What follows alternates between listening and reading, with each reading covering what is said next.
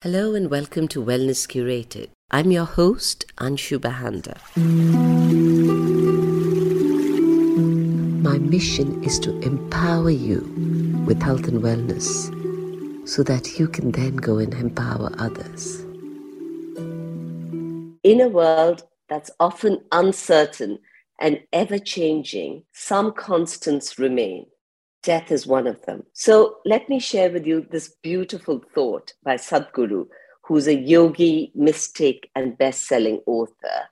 He says, every breath you take, you're getting closer to the grave. But every breath you take, you can also get closer to your liberation. We got so much invaluable information today. Listen to this.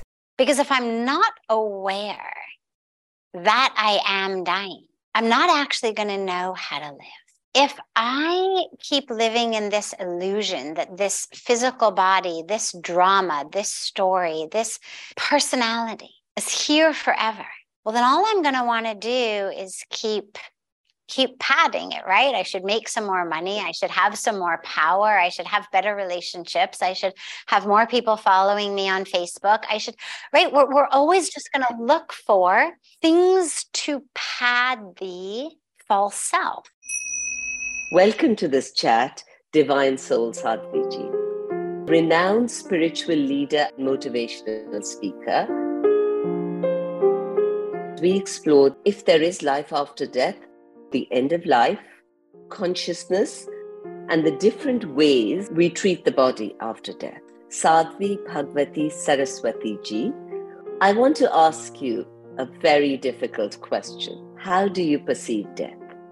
Death is the end of the physical body, which includes with the body, of course, the physical brain, which means that it's an end not only of my actual limbs and bones and muscles, but it's also an end to the way that this individual I, with my particular brain, how I identify that this I intersects with the world. Because how I interact with the world is dependent on my personality. And that personality is anchored in the physical brain, which we know, of course, because when you alter the physical brain, personalities change. And so it's an end of the body. It's an end of the way that through this body, my individual lowercase s self, that interaction and experience, but it's a beginning of the unbodied me. It's a beginning of whatever the next unfolding of the karmic journey of my soul, of my subtle body, as I go on this sacred journey to the truth, to the divine, to oneness. We all have to die one day, right? That is a definite. And we will see our loved ones leave this planet as well. I mean, it's very, very sorrowful for people to see their loved ones go. Yeah. How do you suggest people prepare for this eventuality?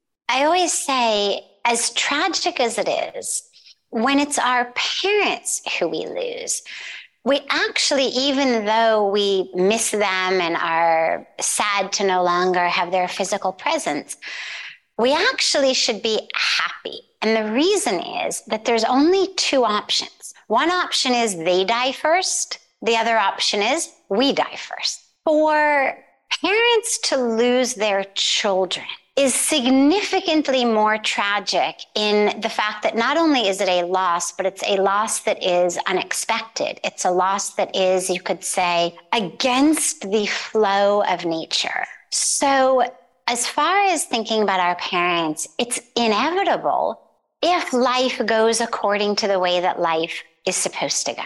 Okay. We have loss of spouses, loss of siblings, loss of people where we wish that it hadn't happened. And then you've got loss of children. Again, so critically and deeply tragic. There isn't, honestly, there isn't a way to prepare.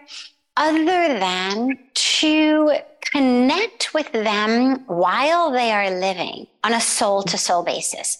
The more that I am connected simply to their physical presence, the more I'm connected simply to their personality, their way of speaking, their way of acting, their way of living, the harder it's going to be for me when they're not here. Because once they're no longer here in the body, the only way that I have to connect with them is soul to soul. Mm-hmm. But if I've never done that, that's going to be really difficult for me, especially in the midst of grief and loss. And so the very best thing that you can do, and not only is it going to prepare you for the inevitability or the possibility of death of loved ones, but it's also going to deepen your relationship with them while they're alive, which is as you interact with them, rather than being focused only on their body or only on the words that are coming out of their mouth or the actions that they're doing, can you connect with them soul to soul? Which means, of course, I have to drop into my soul to connect with their soul. My physical body can connect with their physical body. We can hug. I can sit in their lap. We can shake hands. We can, do all of these physical things, physical body to physical body. My intellect, my mind can connect with their intellect, their mind. We can discuss things. We can debate things. But if I want to connect with their soul, my physical body can't do that. My intellectual mind cannot do that. Only my soul can do that. And so I need to drop into my soul, which is even through my heart. Because of course, the heart is that place where we feel for them, we love them, but we love them in a way that still is this emotional connection of one personality to another personality. Okay. Whereas if we can drop into the soul, only then can we connect with their soul. And so not only will it deepen on a very powerful level your relationship with them now, but it will leave you not so lost when you no longer have a physical body theirs to connect with, because you'll already have that connection with their soul. No one's ever said that to me before. Very powerful what you've just said. How would you suggest we connect to someone's soul? By dropping into our soul. That's the thing. Your intellectual mind cannot do it. Think about connecting with someone just heart to heart. Let's start with just the heart. If you say to me, how do I connect with their heart? Well, the only way is open your heart. You can't do it with your mind. The only way to connect with someone else's heart is to open yours. And when your heart is open, then you're able to actually feel someone else's heart, which we know. I mean, when you're with someone in love, whether it's a family member, a friend, a spouse, whoever it may be, you feel it. When you look in their eyes, you feel something. You feel that heart of theirs, that beautiful, sacred heart of theirs. And you feel it connecting to your heart. For the soul, we just have to go deeper. And so in our meditation, we drop into soul. We let go of that which is not self, the physical body, the mental gymnastics, the feeling states, the emotions, all of that, the thoughts. And eventually we drop into that truth of the soul. And when you do that, when you are sitting with someone, when you're sitting from your soul level, automatically you'll be able to connect with theirs. That is one of the most profound things I've heard. Thank you for that. And how do we prepare for our own death? We know we're all moving closer to death every moment, just a matter of when. How do we prepare for it? First of all, you say we all know we're going to go, and yet, ironically, most of us live and act like we're not going to go. If you see the way that most people live, yes, on an intellectual, theoretical level, they know they're going to die. But most people don't actually live with an awareness of death because it's really hard I mean, you think, who wants to hold that awareness all the time? But we actually have to. Because if I'm not aware that I am dying, I'm not actually going to know how to live. If I keep living in this illusion that this physical body, this drama, this story, this personality is here forever, well, then all I'm going to want to do is keep padding it, right? I should make some more money. I should have some more power. I should have better relationships. I should have more people following me on Facebook. Right? We're always just going to look for things to pad the false self. If we believe that that's actually the eternal self, that I'm never going to die, that this is here to stay. And that's when we end up living our lives in illusion and in ignorance and in falseness. And so the question simply becomes then, well, knowing that, how am I going to live? That it's not, I'm going to live in this illusory world just accumulating and padding for 85 years, and then in the few months or few years before I die, I'm suddenly going to start reading the Bhagavad Gita and chanting a mantra, and then I should merge with God. First of all, you only live at the end of your life the way that you've lived your whole life. And so when you ask about how to prepare, it really is an awareness that this day could be my last day. And therefore, am I living it the way that I would want to? Now, that's not a license for, decadence, that you've been given 24 hours, so do all of the wild and crazy things, because of course, hopefully you'll live a lot more than a day. But it's a way to see your day. It's a filter through which, a lens through which we look at our life, the way we speak, the choices we make, the way we think, the things that we get upset about. And you really ask yourself, if this were my last day on earth, would I really yell at this person about that? Would I really give this one a hard time? Would I really waste it being angry or jealous or competitive? Or would I realize those things are not important? So that awareness is critical. Here in Rishikesh, where we have the Ganga Aarti every evening, usually in the Aarti, I keep my eyes closed. But the cremation ground for Rishikesh is across the river from us and then down maybe 500 meters, maybe 600 meters. So it's a long way down. But in the nights, as the sun sets and it becomes dark, if you've got a blazing fire down there, we can see it.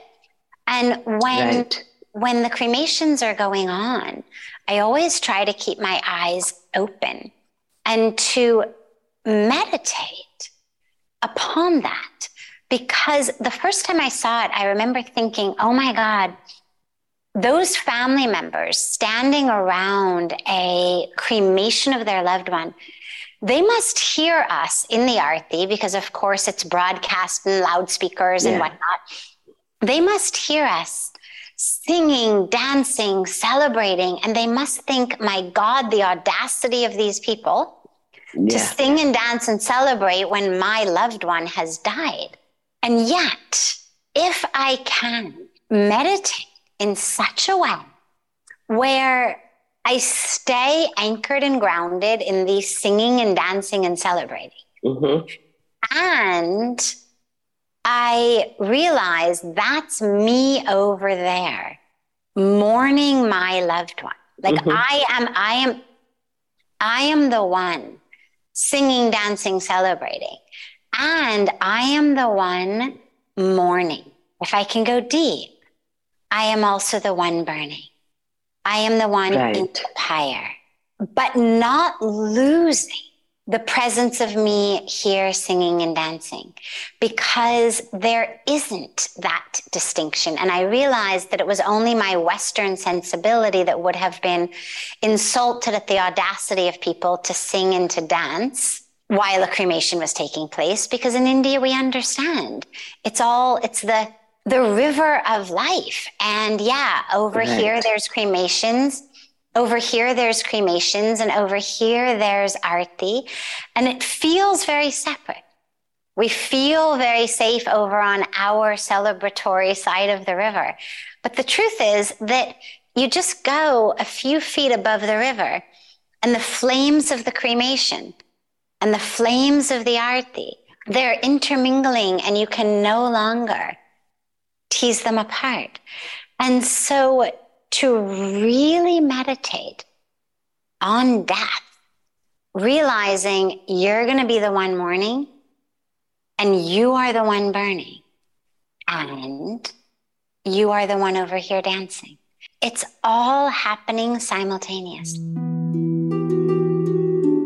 This is Anshu Bahanda. You can find our podcast Wellness Curated on Apple, Spotify, and a host of other channels. So you're talking about India and Hinduism, right? About how people feel. So in Hinduism, people believe in life after death. Tell us about that, because that gets questioned so much in the Western world. I mean, there is a lot of people in the West moving towards that philosophy. So how do you explain it to someone who doesn't believe in it, no matter what religion or culture they come from? So if someone really doesn't believe something, you're going to have a really difficult time convincing them. People are very, very stuck in their ways of thinking. And by people, I mean, of course, all of us, not they, but it's all of us. It would take a tsunami of evidence to convince us otherwise. And sometimes in the face of a tsunami of evidence, we still are not convinced otherwise. So what I would say is there's actually so many stories, true stories. I was just reading one of a child, a young child, who vividly remembered his past life. He had a birthmark on his head, an interesting shape of a birthmark. And he told his parents that that was where he was hit by an axe and he was murdered. He actually remembered the name of the village where he was murdered.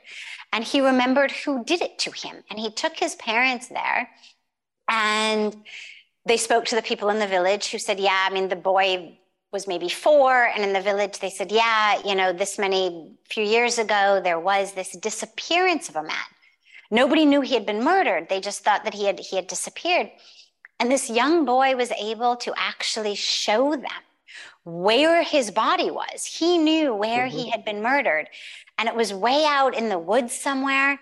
But they got, you know, the police and all of the forensic people, and they actually found the skeleton. And they found the axe that he had been murdered with that actually matched the birthmark that the boy came into this life with. And they found the person who the boy said, this was the guy who murdered me. That's amazing. There's lots of stories like this.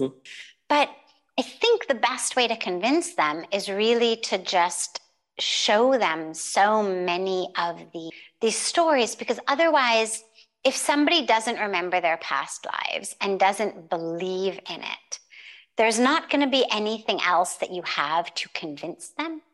But I would say also, don't worry so much about convincing other people. Everybody's here with their own karmic unfolding. What's important is that you know, and that you live your life with an awareness that we are going through these cycles of birth and death until we actually experience moksha, until we actually let go of the falsehood, of the false identifications, of the ego, of the history, of the grudges. We finally let go, and then we can be free. That's moksha. Okay. The body is not the problem.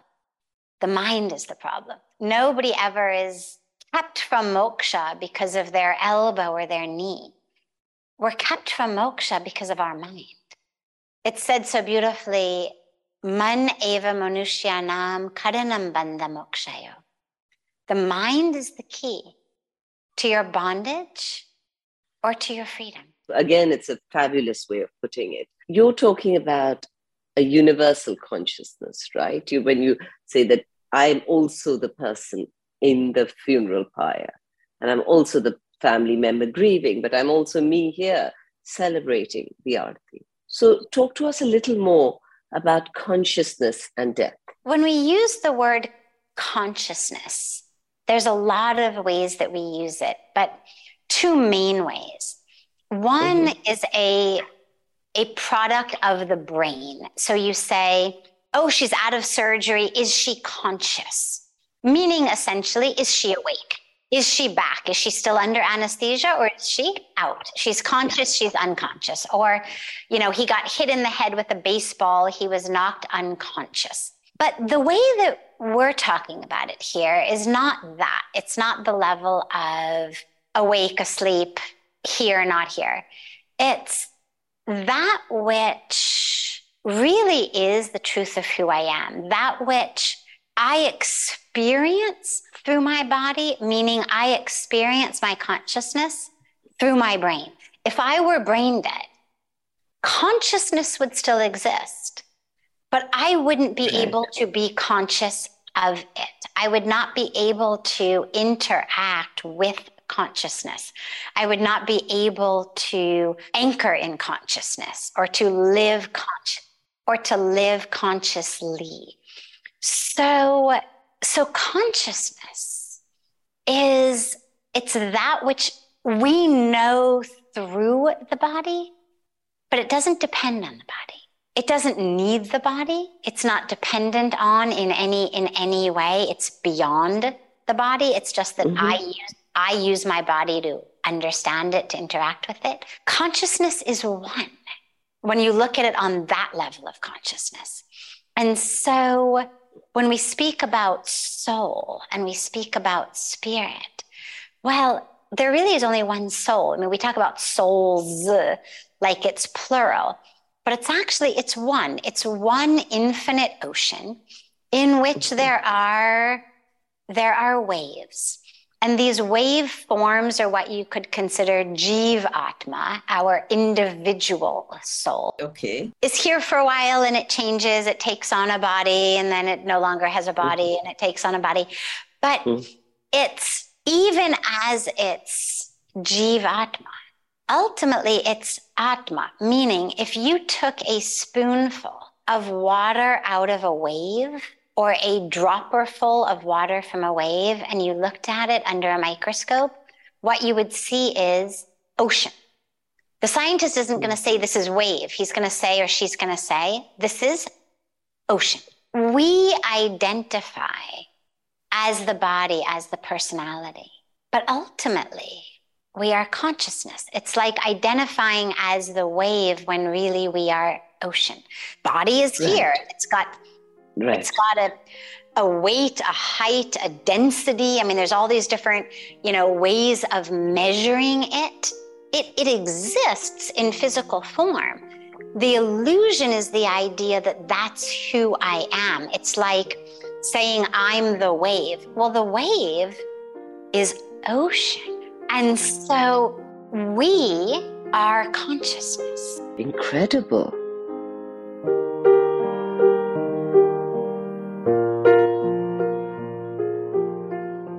When a child is born, automatically we teach them fear of death. That, oh my God, this person might be going, this person might not have too long to live. So how would you suggest we teach children about death? I think we should teach them it's nothing to fear. I think that the Indian way of doing it is actually really so beautiful because it makes it a part of life. There isn't a separation the way that in the West we really keep it. Having children witness death and be at cremations and be there. I mean, there's just a flow of life and death here that I think is actually a lot healthier than the way that we do it in the West. So I would definitely not teach children to be afraid. I would teach them to be afraid of not living while they're alive. So if you're saying to them, for example, so-and-so only has a little bit of time left, or so-and-so may not be with us for a while. Well, they shouldn't fear that that person's going to die. They should fear that they didn't tell the person I love you yet. And so you turn it into an opportunity. So-and-so might only be with us for a short period of time. Make sure you tell her how much you love her. Make sure you give her enough kisses. Make these last days, weeks, months, years really precious for her. That would be the way that I think we should teach children. Introducing them to death at a young age so that they become aware from youth that this is temporary. This is temporary. We are not permanent here. And that, yeah, people we love are going to die. A good practice is you buy kids goldfish because they keep dying. Okay. You're going to have the conversation over something that isn't quite as dear to their heart as a grandmother or a grandfather or, God forbid, a mother or father. Teach them about it. It's going to help pad the way for when you start teaching them about loved ones in the family. Do you know how different religions have different treatments for the body after death? So whether it's burial, cremation, feeding it to the crows, etc. Once the consciousness is gone, does it matter how the body returns to the ecosystem? You could say it doesn't matter because the soul has already left. And yet I'm very, very, very hesitant to go against that which sages and saints and rishis and yogis who have done so much meditation and have channeled such divine wisdom that they've given us these rituals, these vidhis, that they've said this is how it needs to be done. So yes, some of that is for the family members. Some of that is to give the family members the sense of ritual. But if what they say is that the soul needs this type of a puja or this type of a cremation, why not? But the dilemma with that, of course, is that we don't always get to decide. I mean, people die in airplane crashes. There is no body.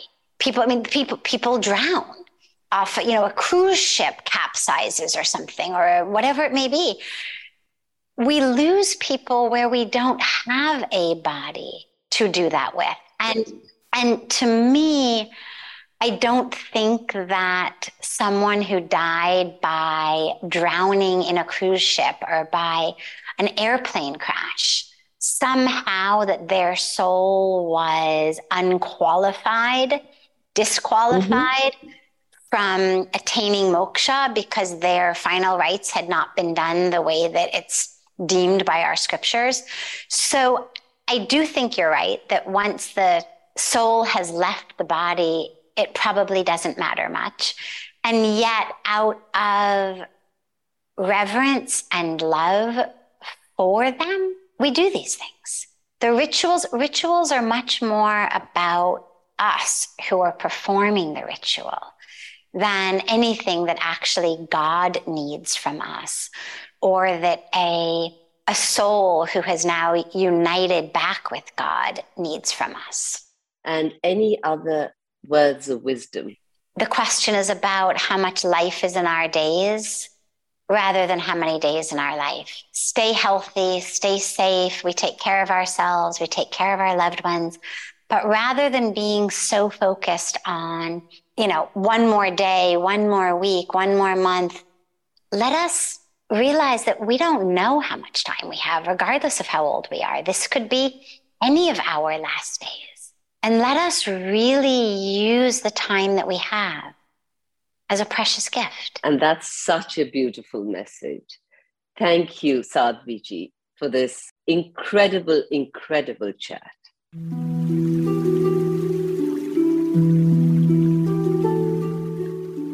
Thanks for joining us. Hope you enjoyed the Wellness Curated podcast. Please subscribe and tell your friends and family about it. And here's to you leading your best life.